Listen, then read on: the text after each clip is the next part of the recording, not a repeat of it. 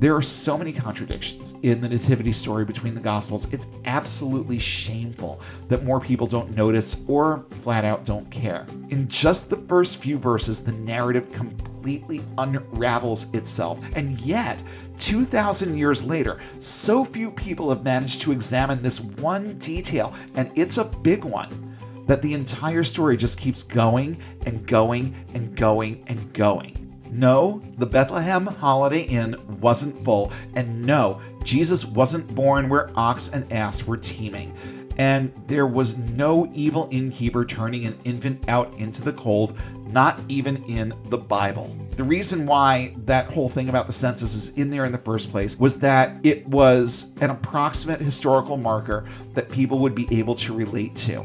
At the time, whoever thought that the story would ever be contested?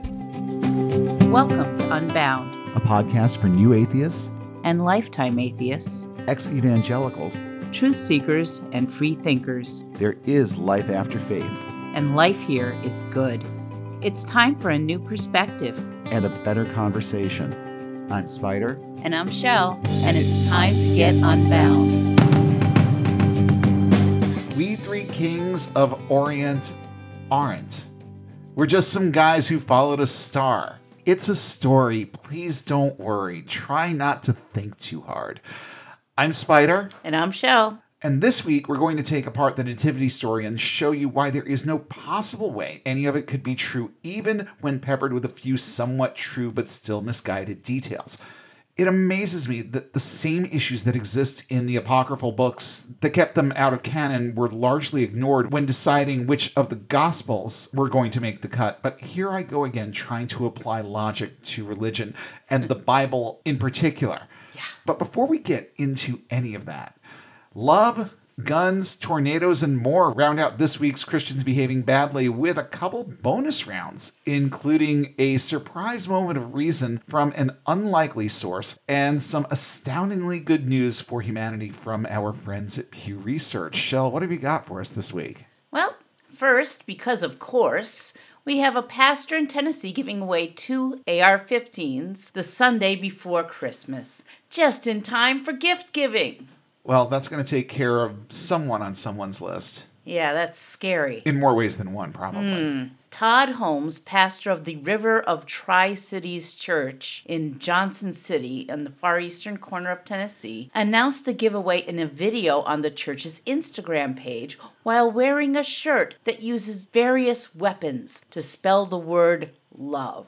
And if that doesn't encapsulate well what I say all the time about this religion, about how it packages love as hate, and in this instance, love is violence. Yeah. You know, it amazes me what passes for love in the minds of these people. Oh, yeah. And, you know, it did then, but it does even more so now. Oh, it's worse now. Oh, yeah. Yeah. This has prompted criticism from people who question how giving away guns promotes the message of the gospel. Yeah, about that. Yeah. A Twitter user who said he messaged the church to see if it was a joke posted a screenshot of the response he said he got. "I don't use guns to bring people in," the response reads. "This is for our church family who appreciates it. Not sure who sent the post to you, but I guarantee you that it was not one of our church people. It was just a hater who likes to promote division. Have a Merry Christmas." Dude, your post is all over the freaking internet right now. It amazes me how little they understand about It's stuff like this. You threw it on Instagram. Yeah. There's no privacy filter. Oh, no. Everybody just sees everything. Right. And again, these people they're ignorant Yeah. about so much, especially when it comes to things like technology. It's like they don't seem to understand how social media works. No. They don't seem to understand even a little bit about how computers work. You remember that whole thing with Mike Lindell and Yeah. the data packets? Yeah. I mean, I'm guessing Yeah. that in his head he's seeing like packets of sweetener or something along or those like lines. Manila envelopes full of information. That too. Yeah. But I'm guessing that his brain didn't even take it that far. No. He's thinking of packets. And that's a physical thing that you can touch and hand to somebody. It's Yeah, no. no, I'm sorry, it really doesn't work that way. Nope. And being surprised that somebody shared your content on social media really says a lot about what you understand about social media. I mean, I saw it on the Christian Nightmares Instagram, which I follow, and it's pretty awesome, actually. This Sunday's giveaway is at least the third firearm giveaway the church has hosted this year. Just this year, huh? Just this year. The church also gave away a 12-gauge shotgun on Father's Day and a rifle on Independence Day. These people know how to celebrate, don't they? Well, at least they're thematically consistent, I guess. I guess if you're going to say something positive about them, and I'm not sure why you would even need to, Yeah. I guess that would kind of cover it. Yeah. So there's that. Yep. And just to prove that good things can come out of very bad circumstances. Yeah, right. Let's talk about this tornado and how it impacted one of our favorite people in this religion right now. Oh, yes, he's wonderful. The tornado that ravaged several states earlier this week also managed to damage the Global Vision Bible Church, pastored by hate preacher Greg Law. It damaged it to the tune of about $100,000, destroying stages and screens and chairs and other things. It would figure that a guy who regularly screams at his congregation about COVID being a hoax and not to get vaccinated will also not prepare for a tornado, especially since his church is held in a circus tent. Number one, how fitting is that? Yeah, right? And number two, what precisely do you do to prepare for a tornado when your church is a circus tent? I mean, take it what down? What can you do? I know. You can take down the tent, yeah. But you also have to move all the stuff. The fact that they have electronics in there and they didn't think to bring them inside. These people don't think about much of anything. Well, no, they besides don't. their agendas and how they're going to perpetuate them and further them. Yeah, right. Of course, cue the pleas for sympathy and the martyr posturing. But he's still going to preach next Sunday. He's convinced that God will move mightily in his church. We will not let a destroyed tent stop what the Lord is doing. Well, then, would you mind letting us in on what it would take? I know, right? Because we'll make it happen. We won't. See, that's kind of my point. I don't think we will make it happen. But I feel like someone someone could make it happen. Yeah. But it seems to me that what the Lord was doing was destroying your tent. If I were still a believer, I'd be wondering if God was trying to tell me something. But this particular God would be behind this guy 100%. Oh, yeah. You know, if anything at all, it would prove that there is a God and it's not this one.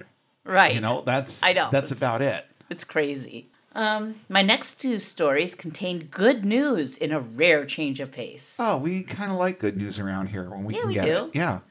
While the current Supreme Court of the United States... Wait, I thought you said good news. We're going to talk about the Supreme Court? It's a trash fire in many respects. They did manage one excellent decision this week. The U.S. Supreme Court has turned away a challenge to New York State's vaccine mandate for healthcare workers, a mandate that provides no exceptions for religious objectors. The vote was 6-3. That's surprising. The ruling majority included the court's 3 liberal judges, along with 3 conservative judges, including Amy Coney Barrett. This is the second request for a challenge for a vaccine mandate that the Supreme Court has turned away. The mandates are a way to make more people get the vaccine in order to stop new cases and also to hopefully head off new variants. In its brief, the state noted that the COVID-19 vaccination rules are the same as pre-existing vaccine requirements for measles and rubella that have been in effect for decades. Duh.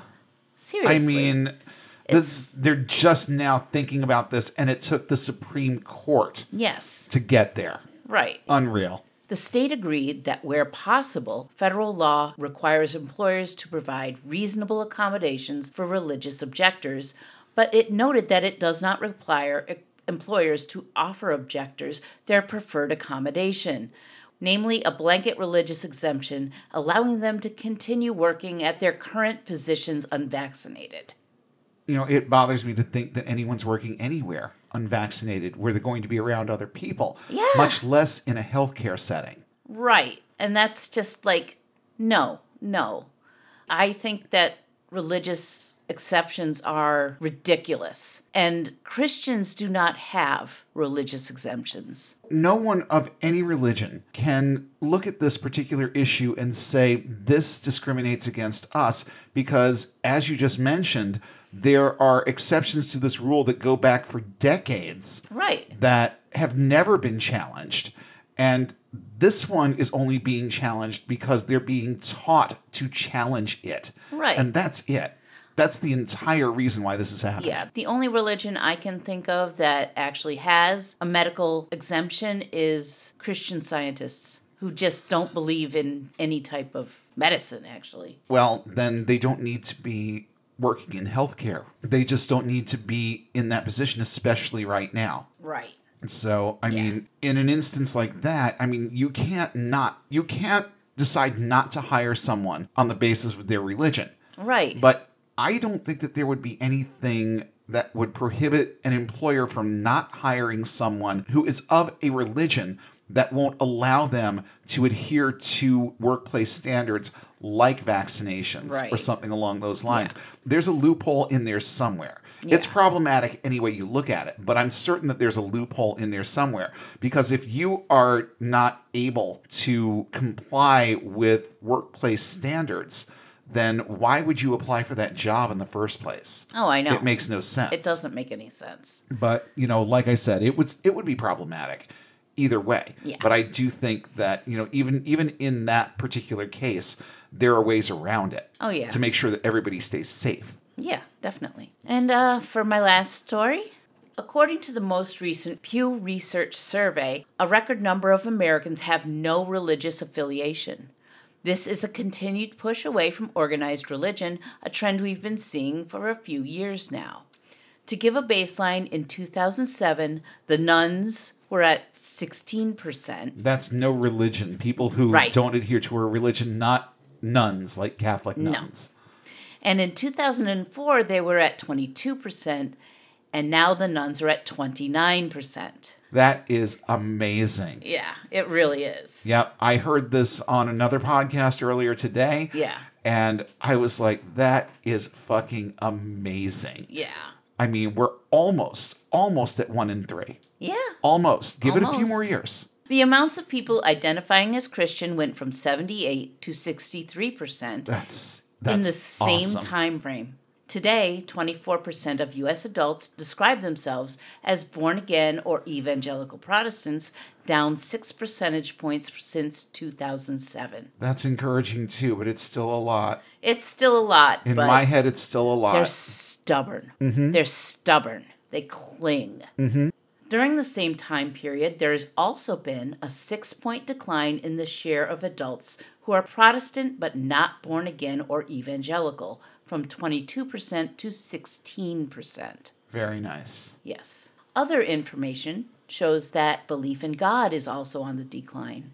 For instance, the number of Americans who pray daily is at 45%, down from 58% in 2007. Telephone surveys conducted in 2017 and 2019 found fewer U.S. adults saying religion is very important in their lives compared with previous telephone polls. And the 2021 survey finds that 41% of U.S. adults now say religion is very important in their lives, 4 points lower than the 2020 survey and substantially lower than all of the center's earlier readings on this question. That is amazing. Yes. And, it's so encouraging. It really is. To see numbers like this. And then you have to take into consideration that even the ones that don't give a nun answer to this, you have to understand that also includes the average Easter and Christmas Christian, okay? Right.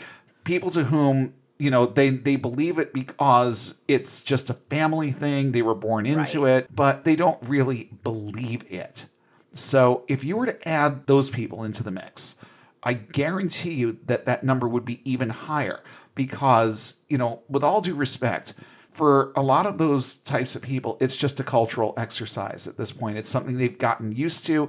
It's something that they've done since they were children, so they keep doing it now. but they don't really think about it much when they walk out until it's time to go next Christmas Eve.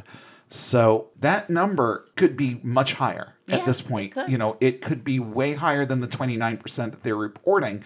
It's just that the way that the questions are asked, you can't lump them all into one. Right. But there's a lot of people out there, I'm sure, that even if they go to church occasionally, like a couple of times a year, would also tell you that they are at least agnostic, if not 100% atheist, and going along with it because a family member wants them to go or whatever. There are so many ways that these numbers can be examined and come up with something that's even more encouraging than this. Because the ones that we're really concerned about are the ones that are in those pews every single Sunday and believe that they can do things like speak in tongues and talk to God, and that God talks to them and all of that. Those are the ones that are still a threat and a danger, not the ones that are going to go to church on Christmas Eve and not go again until next Christmas Eve. We don't really care about them because they're inconsequential in terms of the actual dumb religion problem that exists in this country. But I look at those numbers and I see how they just keep increasing / decreasing depending on what the positive is here. Right. Yeah. But I think, and I don't know if you saw this with all the data that you compiled for this, but I did hear on another podcast that they also said that these trends, quote, show no sign of slowing. No, it doesn't look like it. That is really encouraging. 4% in a year. Yeah. 4% in a year. That is amazing. Right. And it is very encouraging. And it just fires me up for what we're doing here because it means that people are listening to messaging like this, and people need to hear the truth laid out in front of them in a way that they can understand and accept. And with that in mind, our Patreon is active at patreon.com/Unbound Podcast Network. If you have a $5 you can throw our way, we will put it to good use in the upcoming year and continue cranking out some great content for you, including our Unbound at the Movies segment that I have compiled a short list of movies that I'm considering for 2022. Among them, and you can let us know what you think about some of these. And if you have suggestions for others, we also want to hear that too. But I'm looking at The Apostle, The Life of Pi, which I've talked about many times here. I figure, why not just examine the whole thing? M. Night Shyamalan's The Village, which has a really, really good anti-religion message in it, which is not typical of M. Night's stuff. Right. And I'm not even sure if it was intentional, but it's there. The Mission, which is another really, really good movie, I think from the early 90s. Robert De Niro. It's about the Jesuits. Then there's Star Trek V. And before you laugh, I feel like this is the most underrated of the Star Trek movies. And again, a phenomenal anti-religion message in this movie from the very beginning to the very end. Leap of Faith is another one we're looking at. The Last Temptation of Christ. And we're coming for you, Becky. Jesus Camp. Jesus Camp is on my list. And that's what we've got in the works for the upcoming year so far. Next week, we are doing our New Year's episode. It's coming out the day after Christmas. So we're going to be talking New Year's resolutions again. And the working title is Living Unbound in 2022. And then on January 2nd, we're going to ring in the new year with Unbound at the Movies, Saved. Yes. I settled on Saved for the next one. So with all of that good stuff happening, please consider helping us out. Please consider making a donation at patreon.com/Unbound Podcast Network. If you're legit broke and you just don't have the money to spend, then just like we say every week, likes, shares, reviews, 5-star ratings, all of these things help us out tremendously. And tell someone new about the show this week, especially if you know someone who would benefit from what we have to say. You could be instrumental in that person getting and staying unbound. And that's what we're all about here. Let's just help some people get their lives back, and let's do it together. And let's have a great time with this show in 2022. And with that, let's dive right into our main topic for this episode. So first, let me go right on record with this. Society, for reasons unknown, have no trouble believing that Jesus actually existed. In fact, most treat it as a given. Even news sources speak of Jesus as an actual human who actually lived and actually died. My 10th grade secular social studies book even stated as fact that Jesus lived, but it also managed to end his story with his execution, which I remember being offended by in 10th grade. Like, how dare they treat this way? One whole paragraph, and they end it like that. It's like, no, there's more to the story. My little evangelical brain was just on overload over that. I read it, my jaw dropped. It's like, how on earth could you just end the story there? Well, you end the story there because that's where the story ends. And if you believe that Jesus actually lived, that's a decent synopsis. He did this, and then he died. And that's how you're supposed to report history. But the problem is that the book and many other sources just take for granted that he was a real person. And therein lies the problem. Even a secular society like ours, and yes, we are a secular society, let's not forget that, and becoming more so by the day. Even our secular society looks at this one source, the Bible, a religious text with clearly flawed accounts of many things as they relate just to history, as an authority worthy of just accepting as truth. They take the Bible at face value and choose to blindly believe that Jesus was a real person. By all credible accounts, he was not. And if he was anything at all, either he was an amalgam of a bunch of religious nutters of the day, or he was one very visible rabble-rouser whose story got heavily inflated over time. I personally think that it's option A. The Council of Nicaea did its homework and constructed an avatar that a lot of people were likely to relate to and listen to. I have no concrete proof, okay? This is just my opinion, but it is the most likely scenario that I've considered. So you can take that at face value, and you are absolutely, positively, warmly welcome to disagree. That's just my opinion on that. Right. But I also can't get around the fact that there is, to this day, no credible account by any historian that documents anything that happens in the Gospels. Nothing. Absolutely nothing. And you would think that things like choirs of angels and a dude healing lepers and feeding 5,000 people with 5 loaves and 2 fishes or whatever it was, that would have gotten some attention. It would have gotten the attention of someone who mattered. And it flat out didn't. Even the 2 Gospels that deal with Jesus' birth tell astoundingly different stories anyway. Matthew doesn't mention shepherds and Luke doesn't mention magi, just for starters. There are all kinds of accounts of other legit historical events and figures that have their place smack dab in the middle of Jesus' story, and yet not a single one includes him in its account. So tonight we want to take a little time and dissect the story of the Nativity and show how the details range from highly improbable to downright impossible. And at the end, I'm going to deliver a brief message of hope for the season that revolves around things that are real, not simply imagined. Let's start out with a quick look at Matthew versus Luke in terms of what this story is and what it looks like. And I'm going to give a nod to churchoftruth.org for coming up with these timelines for me, and they're going to show up more than once. The link to the page on their website that I used for this is right there in the show notes, and it is well worth a look because there's even more that didn't make it into the episode that I think is really worth looking at over there. But let's look at how these accounts differ right off the bat. This is the nativity story according to Matthew 1:18 through 2:23. This is the timeline. Joseph and Mary are already in Bethlehem with absolutely no explanation. An angel appears to reassure Joseph and tell him to marry Mary, which he does. The angel appears and lets him know, hey, you know what? She's telling you the truth. It's legit. This is God's kid and you're going to help raise him. And so his response is basically an okay, and he marries her. Jesus is then born in a home in Bethlehem. Around 2 years later, a few astrologers see his star, and they inform Herod that the Christ child has been born, basically. Yeah. Then the Magi find Jesus in Bethlehem, and they come bearing gifts. Joseph is warned in a dream to flee to Egypt to save Jesus from Herod's massacre. Said massacre commences, and then Herod dies. Joseph is again told in a dream that Herod is dead, and he takes his family back to Bethlehem.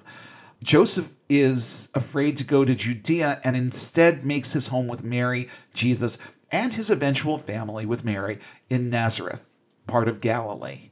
That's the story in Matthew. This is the nativity story according to Luke chapter 2. A census requires Joseph and Mary to travel from their home in Nazareth to Bethlehem because Jesus is of the line of David. Jesus is then born in Bethlehem, and as there is no room in the inn, Mary places Jesus in a manger. Angels appear to nearby shepherds and tell them of the birth of the Christ child. The shepherds visit the family, and after about a month or so, Jesus is taken to Simeon in the temple in Jerusalem for his bris. Simeon and Anna laud Jesus and really hype up who this kid is and what things he's going to do and all that. And then Joseph and Mary return home to Nazareth with Jesus. That is it in a nutshell. There's more, and we're going to get into some of the greater details of this right now. But just think for a minute about just how different those two accounts are. Yeah. And yet we're supposed to accept both of them as truth because all scripture is God-breathed. And the word of God is without error or contradiction. These are the things that we were taught. But just looking at these two accounts side by side, you can tell that they're fraught with contradictions and that there are problems with the timeline of things. So let's dive right into some of those problems right now. For starters, only 2 of the synoptic gospels even mention the birth of Jesus. Mark doesn't even want to deal with it. The writer of Mark basically decided that the details of Jesus' childhood were inconsequential enough to just skip right over. You know, choirs of angels, that's insignificant. I guess. I mean, and all of the things that supposedly happened around his birth, these are all insignificant as far as Mark is concerned. So when the scene opens in Mark's gospel, John the Baptist is already heralding the coming of the Messiah, and Jesus is about 30. Matthew and Luke both provide details of Christ's nativity, as we've already demonstrated. Matthew attempts to make the whole thing legit by starting out tracing Jesus' lineage. I love how even in this context, the spotlight is on the men. This is actually Joseph's line that we're seeing. Let's make sure we understand that. It is very important to understand that. Since Mary and Joseph were not related, as far as we know, the entire timeline is pointless. Because if you're going to recount a genealogy, the genes need to be present. In Jesus' case, the family tree is short. It goes from Mary as his mother directly to God by way of the Holy Spirit as his father. That right there, listeners, is the entire line. I wonder how many of our evangelical and ex-evangelical listeners have even considered this because of the way that this is taught. If the writer of this account wanted to be legit, he would have traced Mary's lineage because she is the only one with blood ties to Jesus. But that's just not the way they did things back then. So when you read this genealogy, it goes back to David, but then it stops at Joseph, who shares no DNA with Jesus. Now, I think that all of the stuff with the genealogies here was a setup. It was a ploy to set up details about a few prophecies and tie Jesus to them, which still wouldn't work because the bloodline is broken. It still wouldn't work. I think that that whole thing is also alluded to in Matthew 1:17. And it's easy. It is very, very easy to report fulfillments of prophecies when you have the source material right there in front of you. And all you have to do is write fulfillments into the narrative because that is what happened here. Any fulfillment of an Old Testament prophecy in the New Testament is in the New Testament because the Old Testament existed when the New was written. And they just wrote fulfillments right into the narrative in a see kind of way. Yeah. That was it. Now, Luke has an angel dealing with Mary. Matthew, now, another major difference here is that Luke has an angel dealing with Mary. Matthew has an angel dealing with Joseph. In Matthew, the angel is charged with making sure Joseph doesn't abandon Mary. In Luke, the angel shows up to both tell Mary what's about to happen and pretend to get consent. She's told that she's going to have this baby and agrees, not that I really think she was given a choice. Right.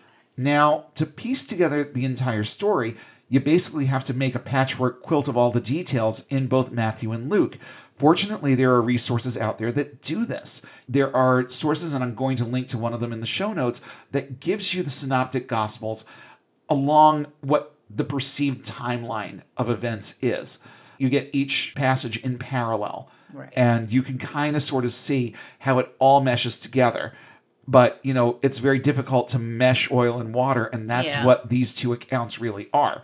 So you really do have to look at the whole picture. But when you set out to do that, you're also assuming that you think that every detail is correct, but just not reported by both parties.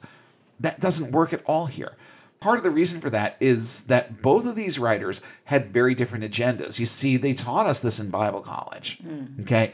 They gave us a lot of the fuel that we needed to be able to take this apart. They just taught it from a perspective that wasn't conducive to taking it apart. They taught it from a perspective that was conducive to just believing it and memorizing it for the test. Right. That was it. But yes, very different agendas. Matthew wanted to show Jesus as the tragic hero, literally persecuted from birth. Luke wanted to portray him as a figure of majesty, worthy of reverence and veneration. I see what you mean. He's more conducive to very big displays of grandeur. Oh, yeah. The angels and glory to God on the highest, and on earth peace and goodwill toward men, and all of that. There isn't a whole lot of that in Matthew's account. Right. Matthew's account is actually better storytelling, to be perfectly honest. There are more arcs. You've got the whole murderous Herod thing going on, where Herod finds out that the Christ child has been born. Oh, really? Well, tell me where. And we see the bloodshed that ensues as a result of that. Whereas the message in Luke is, yes, much, much more fanfare-ish. Yeah. This is a king's birthday. Right. And that's what he's trying to relay here. Matthew again tries to lend credibility to his story by citing a prophecy about a baby born in Bethlehem who would rise to power as a great ruler. But here's the problem. Jesus never did rise to power as a great ruler, at least not within the society to which that prophecy pertained. Right. I mean, he's called King of Kings and Lord of Lords, but he never had any earthly authority that wasn't bestowed or thrust upon him by the people. But King Herod took him seriously. And he really is the only one who matters, since he's the one that manages to further the narrative at this point. But that's far enough ahead in the story to just leave right there. We're talking in very specific terms right now about the details of Jesus' birth. Now, in Matthew 1, we get the genealogy and Joseph's convo with the angel. In chapter 2, Jesus is already born and being visited by the Magi. We'll get to them in a few, but let's back up a little first and look at what this story looks like from Luke's perspective. Luke, at least, has the good taste to start out by telling the audience that he didn't actually witness any of this, and that his account was a collection of details from largely oral tradition. I'm not sure why anyone who ever played the game Telephone would even want to read further. A story can change drastically going through just 3 people. I've done this exercise with 3 people, and it can change very, very drastically. Now imagine the contamination that had already occurred by the time this was written. How many hands had this story gone through, and how many changes had been made before it ever made it to Luke, which is probably why we've got angels heralding the birth of Jesus while Matthew just has some dude sending out his henchmen to kill babies, okay? If it comes from oral tradition, then he chose sources that contained this information. And without any kind of checks and balances, without anyone to confer with, he just wrote his account, as the others did as well. And this is what we got. It went through a lot of hands before it made it onto the pages of the Bible. And just a quick note about the person that Luke addresses in the beginning here. The Gospel of Luke is written more like a letter in terms of the way that the information is presented, And it is addressed in the very beginning to a recipient named Theophilus. Well, Theophilus probably wasn't a person. Right. The word simply means lover of God, which has led many theological scholars through a process of exegesis to believe that this text was aimed at a Greek audience who had already decided to believe in the messaging going in. The familial, and that's what the philo part of this is, it means brotherly or familial, lovers of God. These people who identified as such wanted the entire story, so this guy decided to give them one. Whether or not he embellished some of it himself also remains to be seen. Now let's dig into some of the details of the story. I'm going to try to follow the timeline in the synoptics and point out a few things along the way. I already mentioned Matthew has an angel deal with Joseph. Luke has one approaching Mary.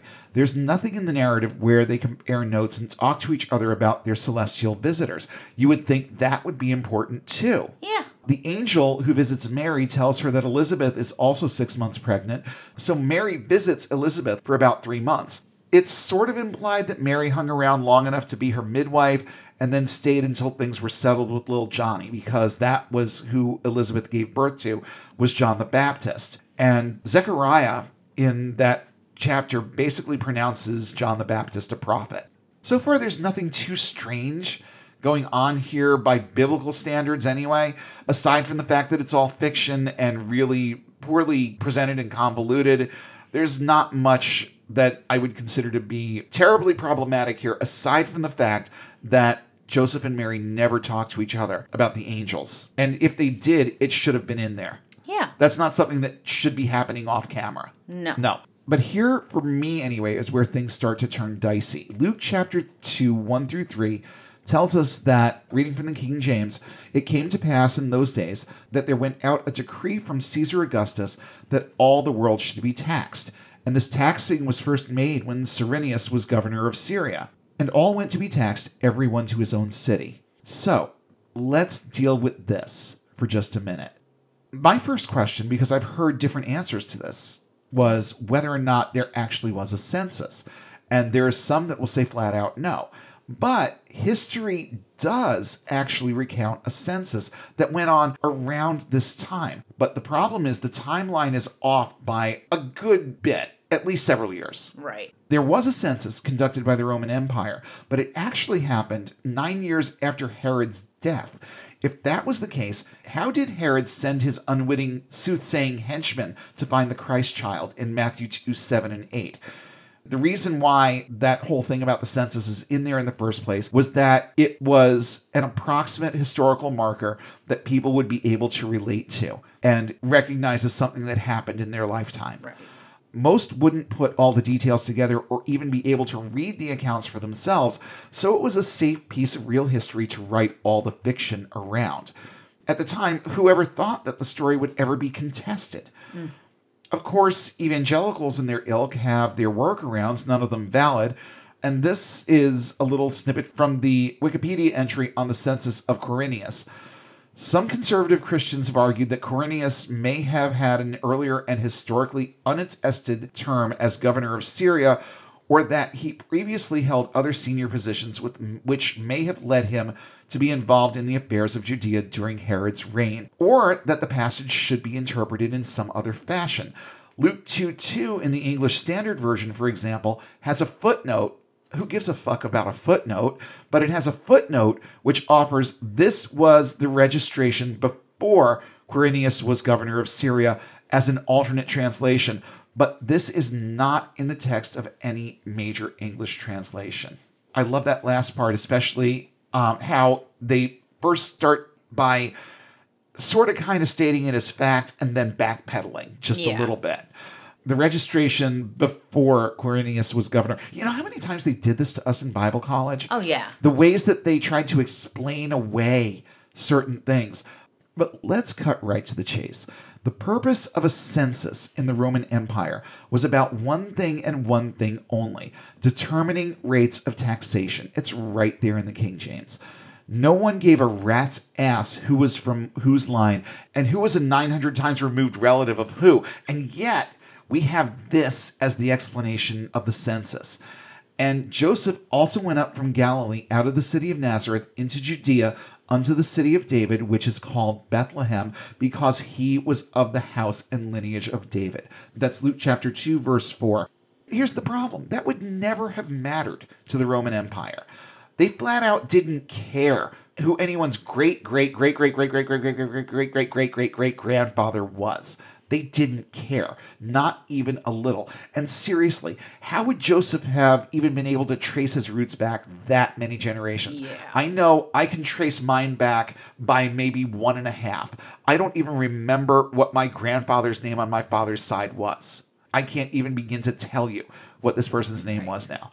Again, I'm going to reference the churchoftruth.org because they say this really, really well. How did Joseph know that he should return to the city of David, Bethlehem? How did Joseph know that he was of the lineage of David? Joseph is the 28th generation after David. Do you know who your grandfather 28 generations ago was? How did Joseph know? Why did he go to the city of his great 28th grandfather and not to the city of his great 42nd grandfather Abraham? Why stop at the middle of generations? All the Romans cared about was getting their tax from the citizenry. Only the Jews cared about where ancestors lived, and only if it related to their superhero David, who was one of history's most detestable men, and he was. Why was it important to the writer of Luke's gospel to mention Joseph's alleged ancestry? Because it made the point, badly and in grievous error, but it made the point that Jesus was, quote, a descendant of David, which fulfilled another prophecy as delivered by the angel to Mary in Luke 1:32 and 33. And let's just look at what it says. He shall be great and shall be called the Son of the Highest, and the Lord God shall give unto him the throne of his father David, and shall reign over the house of Jacob forever, and all of his kingdom there shall be no end. But allow me to once again address the herd of stampeding wild elephants in the room. If Joseph was a descendant of David, that did not make Jesus part of the line of David, because Jesus shared 0% DNA with Joseph. 0%. But this was a so male-centric society that I'm sure it flat out didn't occur to them that Joseph didn't sire Jesus, or they knew and they didn't care. And to make the matter certain, here are a few scholarly thoughts on this from an author named Rabbi Tovia Singer. Mary's genealogy is completely irrelevant to Jesus' supposed lineage to King David. Nowhere in the New Testament is Mary's genealogy recorded. Matrilineal ancestry is irrelevant to tribe identification. Both the first chapter of Matthew and the third chapter of Luke contain a putative genealogy of Joseph alone. Although these two genealogies completely contradict each other, neither suggests that Mary was a descendant of King David. Joseph's genealogy is irrelevant to Jesus because according to 2 out of 4 Gospels, Joseph was not Jesus' father. And it's those 2 Gospels that the vast majority of Christians side with when deciding that they're going to believe anything about Jesus. And just back to the rabbi for a sec here. Nowhere in the third gospel, or in the entire New Testament for that matter, is there a claim that Mary was a descendant of the house of David. On the contrary, Luke plainly asserts that it is Joseph who is from the house of David, not Mary. Amazing.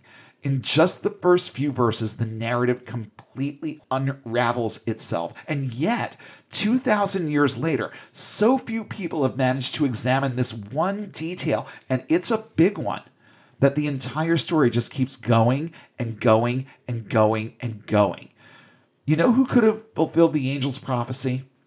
And, I was like this week years old when I actually considered this.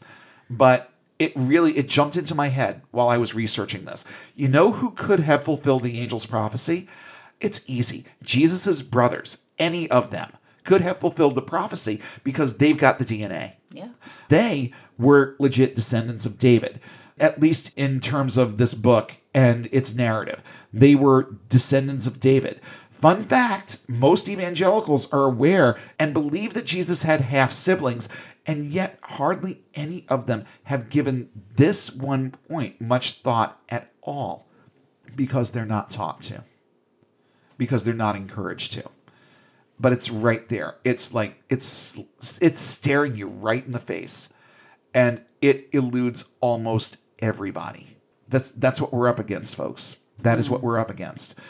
And just to put a period on this point, the New Testament names 4 male half-siblings in Joseph's genealogy: James the Just, Joseph, Simon, and Jude.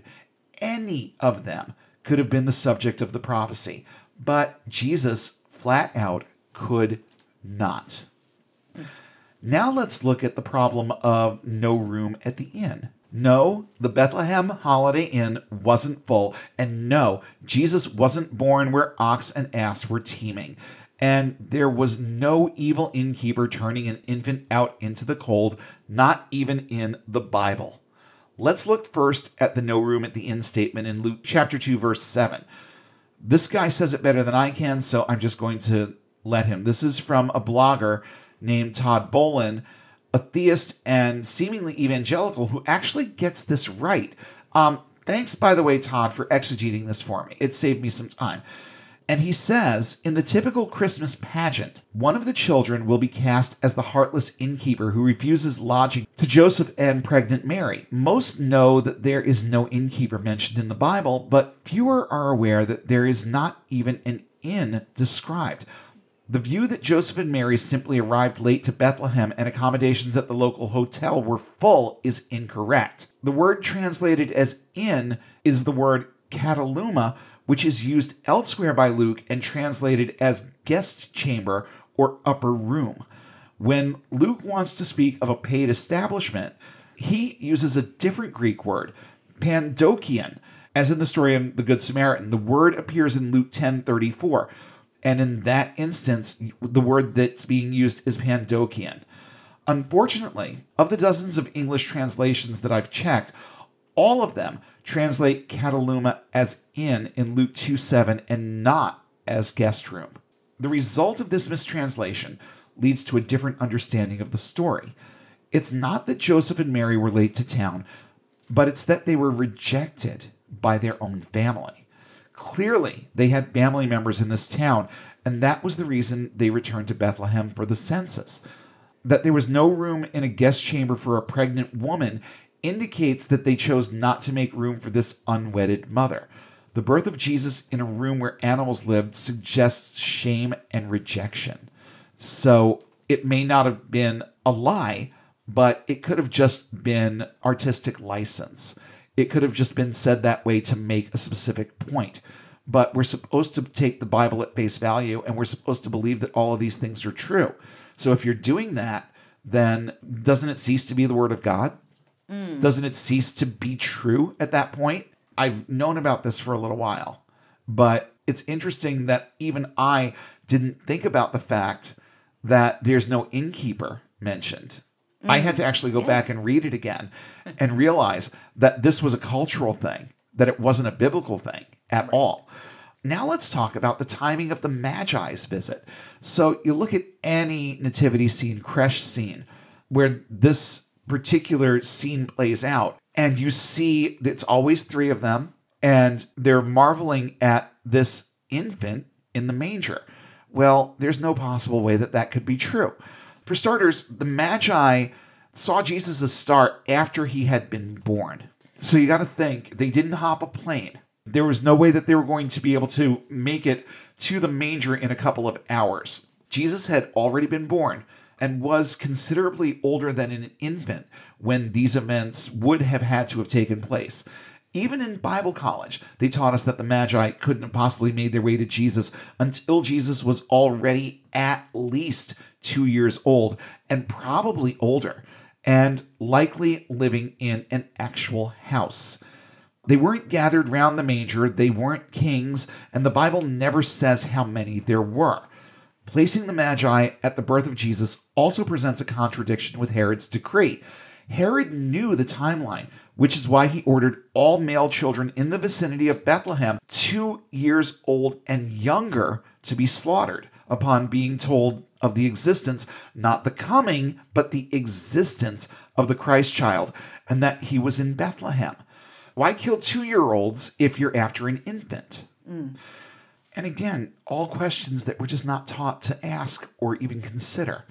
It's also worth noting that Joseph and Mary were never alone. And in so many accounts of the Nativity, you see them trundling through the cold with Mary riding on a donkey and Joseph just sort of protecting them out there in the cold, no one else around. It's silent night, holy night, as far as the eye can see. But that couldn't possibly be the way that it was. Joseph and Mary were likely part of a large caravan of relatives making their way, quote unquote, home to register for the census. So this notion of Mary being led solely by Joseph riding on a donkey is ridiculous if people were actually traveling for a census. Now, I'm playing devil's advocate, of course. I'm talking about this not in terms of someone who believes that these were details that you should really be considering as truth or fact, but just from the standpoint of the narrative itself. If you really made a quote-unquote realistic picture of this in your head, you would be seeing wall-to-wall people with varying degrees of shared DNA. The themes of bleakness and isolation that are perpetuated mostly in popular carols and contemporary works of art couldn't have been more backwards. Most of the reason why Joseph and Mary couldn't get accommodations is that with so many relatives descending upon their own, preference was given to family members without blights on their souls. Okay? Again, Mary was pregnant. It was, at least in their own circles, known at that point that things were a little off with the timeline in terms of when she got married and how pregnant she is right now. Right. There were at least questions and speculations. And the shame of being unwed at the time of conception did not bode well for members of their family. Even if they had been told the truth, they probably would have been treated like wackos anyway. Yeah.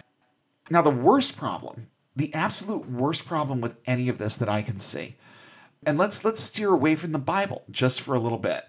Let's steer away from what the words in the Bible say, and let's think just for a minute about how all of these things are portrayed in media and in other ways. The worst problem that I see here with the Nativity story and the way that it is told and perpetuated is that almost every character in the story is depicted as white. And you see this in paintings, you see it in nativity and creche scenes, you see it in movies, you see it in book illustrations. Every damn Christmas cantata across the Bible Belt will feature a very white Joseph and Mary and somebody's kid 6 months old or younger. Mm-hmm. Usually white. Yeah. Okay? They don't seem to have a problem with the Magi being black or being Asian because that's where apparently they were said to have come from. It only says the East. Right. So whatever that actually means. Jesus and his cast of enigmatically European named but genealogically Middle Eastern characters is almost always portrayed as pasty white people for the same reason Rufus gives in Dogma. Making Jesus or anything associated with him ethnically accurate presents a detriment to the message, because how could the King of Kings and Lord of Lords be anything but white, right? It's amazing how far back this bullshit actually goes. But it goes back a long, long way. And these things have been perpetuated for a long time. And before I get emails, yes, I know. In the quote-unquote originals with all of these documents, these people did in fact have Middle Eastern names. They were given these European names when the Bible was translated into English so that there would be more relatability. So yes, I know. They didn't have European names from much, much later in history. They had names that were relevant to the time and the place. But, I mean, that still doesn't make up for the fact that we have this pairing in our minds of these wonderful European names and these pasty white European fellows that carried them. I'm thinking about even going as far back as the Catholic Church and all the stained glass windows. I never saw Jesus as anything but pasty white. Right. And there's no possible way that he could have been, even if he had been real. And the nativity story is relatively short, so I'm already getting down to the end of my list of grievances with this. But I do want to, again, give a little bit of a nod to the people at churchoftruth.org or thechurchoftruth.org, because they also did a decent amount of my homework for me, because I went out looking for just an exhaustive list of contradictions. And yes, I read the different accounts at the beginning, so you already have an idea, but it makes an even bigger impact when you look at them side by side. So that's what I'm going to do. There are so many contradictions in the nativity story between the Gospels. It's absolutely shameful that more people don't notice or flat out don't care. And I think that it's a good mix of both. The whole thing is, in my opinion, very Life of Pi, the whole choose your better story kind of thing. Or, if you want to be really saucy about it, just combine them. Pi actually liked to do that with his religions. He was Christian when it suited him. He was Hindu when it suited him. He was Muslim when it suited him. And people do that even if they don't pick and choose from different religions. They clearly take all of the parts of their own that they like and combine them in a way that suits their needs. That's what people do with the nativity story.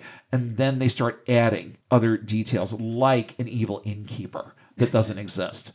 So, without further ado, the contradictions as laid out by thechurchoftruth.org. In Matthew, Jesus was born under the reign of Herod, who died in 4 BC or BCE.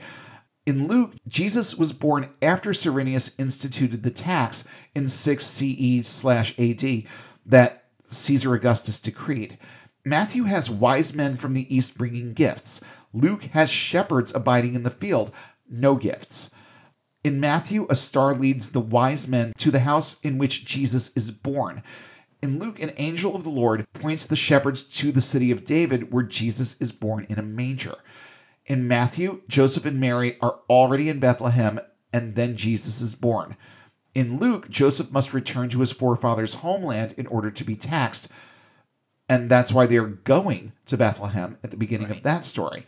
In Matthew, King Herod decrees that all children 2 and under living in Bethlehem and in all the coasts thereof be murdered. In Luke, there's no mention of King Herod or a massive infanticide. And again, big detail to leave out. In Matthew, immediately after birth, Joseph, Mary, and Jesus flee to Egypt to escape King Herod's decree. In Luke, while still in Bethlehem, Jesus is circumcised 8 days after his birth. After the circumcision, Mary spends 8 days being purified, and a pair of turtle doves are sacrificed, all according to the law as presented by Moses, and important only to Jews. No one else gives a hoot. Then, at least 16 days after the birth of Jesus, they all went to Nazareth. And let's keep in mind that this is the very beginning of Jesus' story. There are contradictions, disagreements, and so many holes in the narrative, I have to wonder how it ever made it past the Council of Nicaea. But it did, and it made it much, much, much further. But people will always pick and choose what they want to believe. They will always gravitate and cling to the best story. And even with all the exalted language in the first couple chapters of Jesus' story, I don't see the overlying message of hope that so many people do here. I see a group of people testing the waters. I see deception and maybe even the Bronze Age equivalent of split testing to see which version attracts more believers. Do people prefer shepherds or magi? Do they want an unassuming savior or one heralded by angels and announced with fanfare? Will they listen if we say he's from an important bloodline, or does that not matter? Do we need alternative facts in the narrative to attract a wider demo? I think these are all things they considered. I don't rightly know why there are so many contradictions and disparities between books that were both deemed to be God-breathed when entered into the canon, but I do know what I learned in grade school. On a true-false test, if any part of the statement is false, it's all false. And there are loads of statements in these accounts that are contradictory. If you even want to consider for a minute that there's any truth to it, someone has to be right and someone has to be wrong. It makes no sense that things like angels singing to shepherds would be noticed by one writer and not the other, or would have been reported to one writer and not the other. It's a big thing. Neither of the writers of either Matthew or Luke, in my opinion, would have considered an event like that too trivial to mention. And then there's the issue of the virgin birth only being acknowledged by 2 out of 4 Gospels. This is the thing that most people's faith hinges on. And if you follow the narrative through all 4 Gospels, there's only a 50-50 chance that a virgin birth even occurred. Mark and John don't mention it or even consider it. And again, it's a big fucking detail. So at the beginning, I promised a message of hope to take you into Christmas. So here is my Christmas message of hope to the listeners of this show. There are plenty of us out there. There are plenty of us out there who are considering everything that Shell and I brought to the table tonight, and many beyond us out there making sure people know just how convoluted this story actually is. We're not saying anything tonight that hasn't been said before. If there is a glimmer of hope in all of this, it lies in people who are committed to the truth, continuing to seek it and posit it in contexts like these. And there are clear disparities between the truth and the story of Christ's nativity. It's a fun story to write a holiday around, but that's all it is. Religious myth designed to elicit emotional responses in the hearer. And different things do get different people's attention. If you've listened this far, it's safe to say we have your attention. So here's your takeaway for this episode. Don't base your life or beliefs on things that even the people asking you to believe it can't agree upon. Don't waste your time spending years in church or in environments that perpetuate the notion of Christ's divinity based on such a shaky and disjointed narrative. Ask questions, seek the truth wherever it leads, and stop following the lead of other people whose only agenda is to keep you shackled to your faith for the rest of your life. Use your intellect to examine the things you believe absent of emotion, and you'll find it harder to keep swallowing the lies that your religion has told you. Purpose to enjoy the Christmas season for all the magnificent secularness that it offers. Enjoy the nativity story from the standpoint of fiction. It's okay. Just don't keep trying to find truth in it because it simply isn't there. And once you get okay with that idea, guess what? You're going to be one more big step toward getting and staying unbound. We hope you enjoyed this episode of Unbound. Show topics are chosen based on their timeliness, relevance, and social impact. Have suggestions for future topics? Email us at unbound.podcast.network@gmail.com with all your comments and feedback. Please don't forget to like, share, and throw a few 5-star ratings our way, and follow us on all major social platforms. And don't forget to hit subscribe if you haven't already. Links to our social pages, as well as a full list of cited sources in today's episode, are listed in the show notes, available at our website, getunbound.org. That's get-unbound.org. If you value this resource and would like to see it continue, please consider supporting us on Patreon at the link in the show description. And be sure to check for new updates every Sunday when we'll come together again and take one more step toward getting and staying unbound.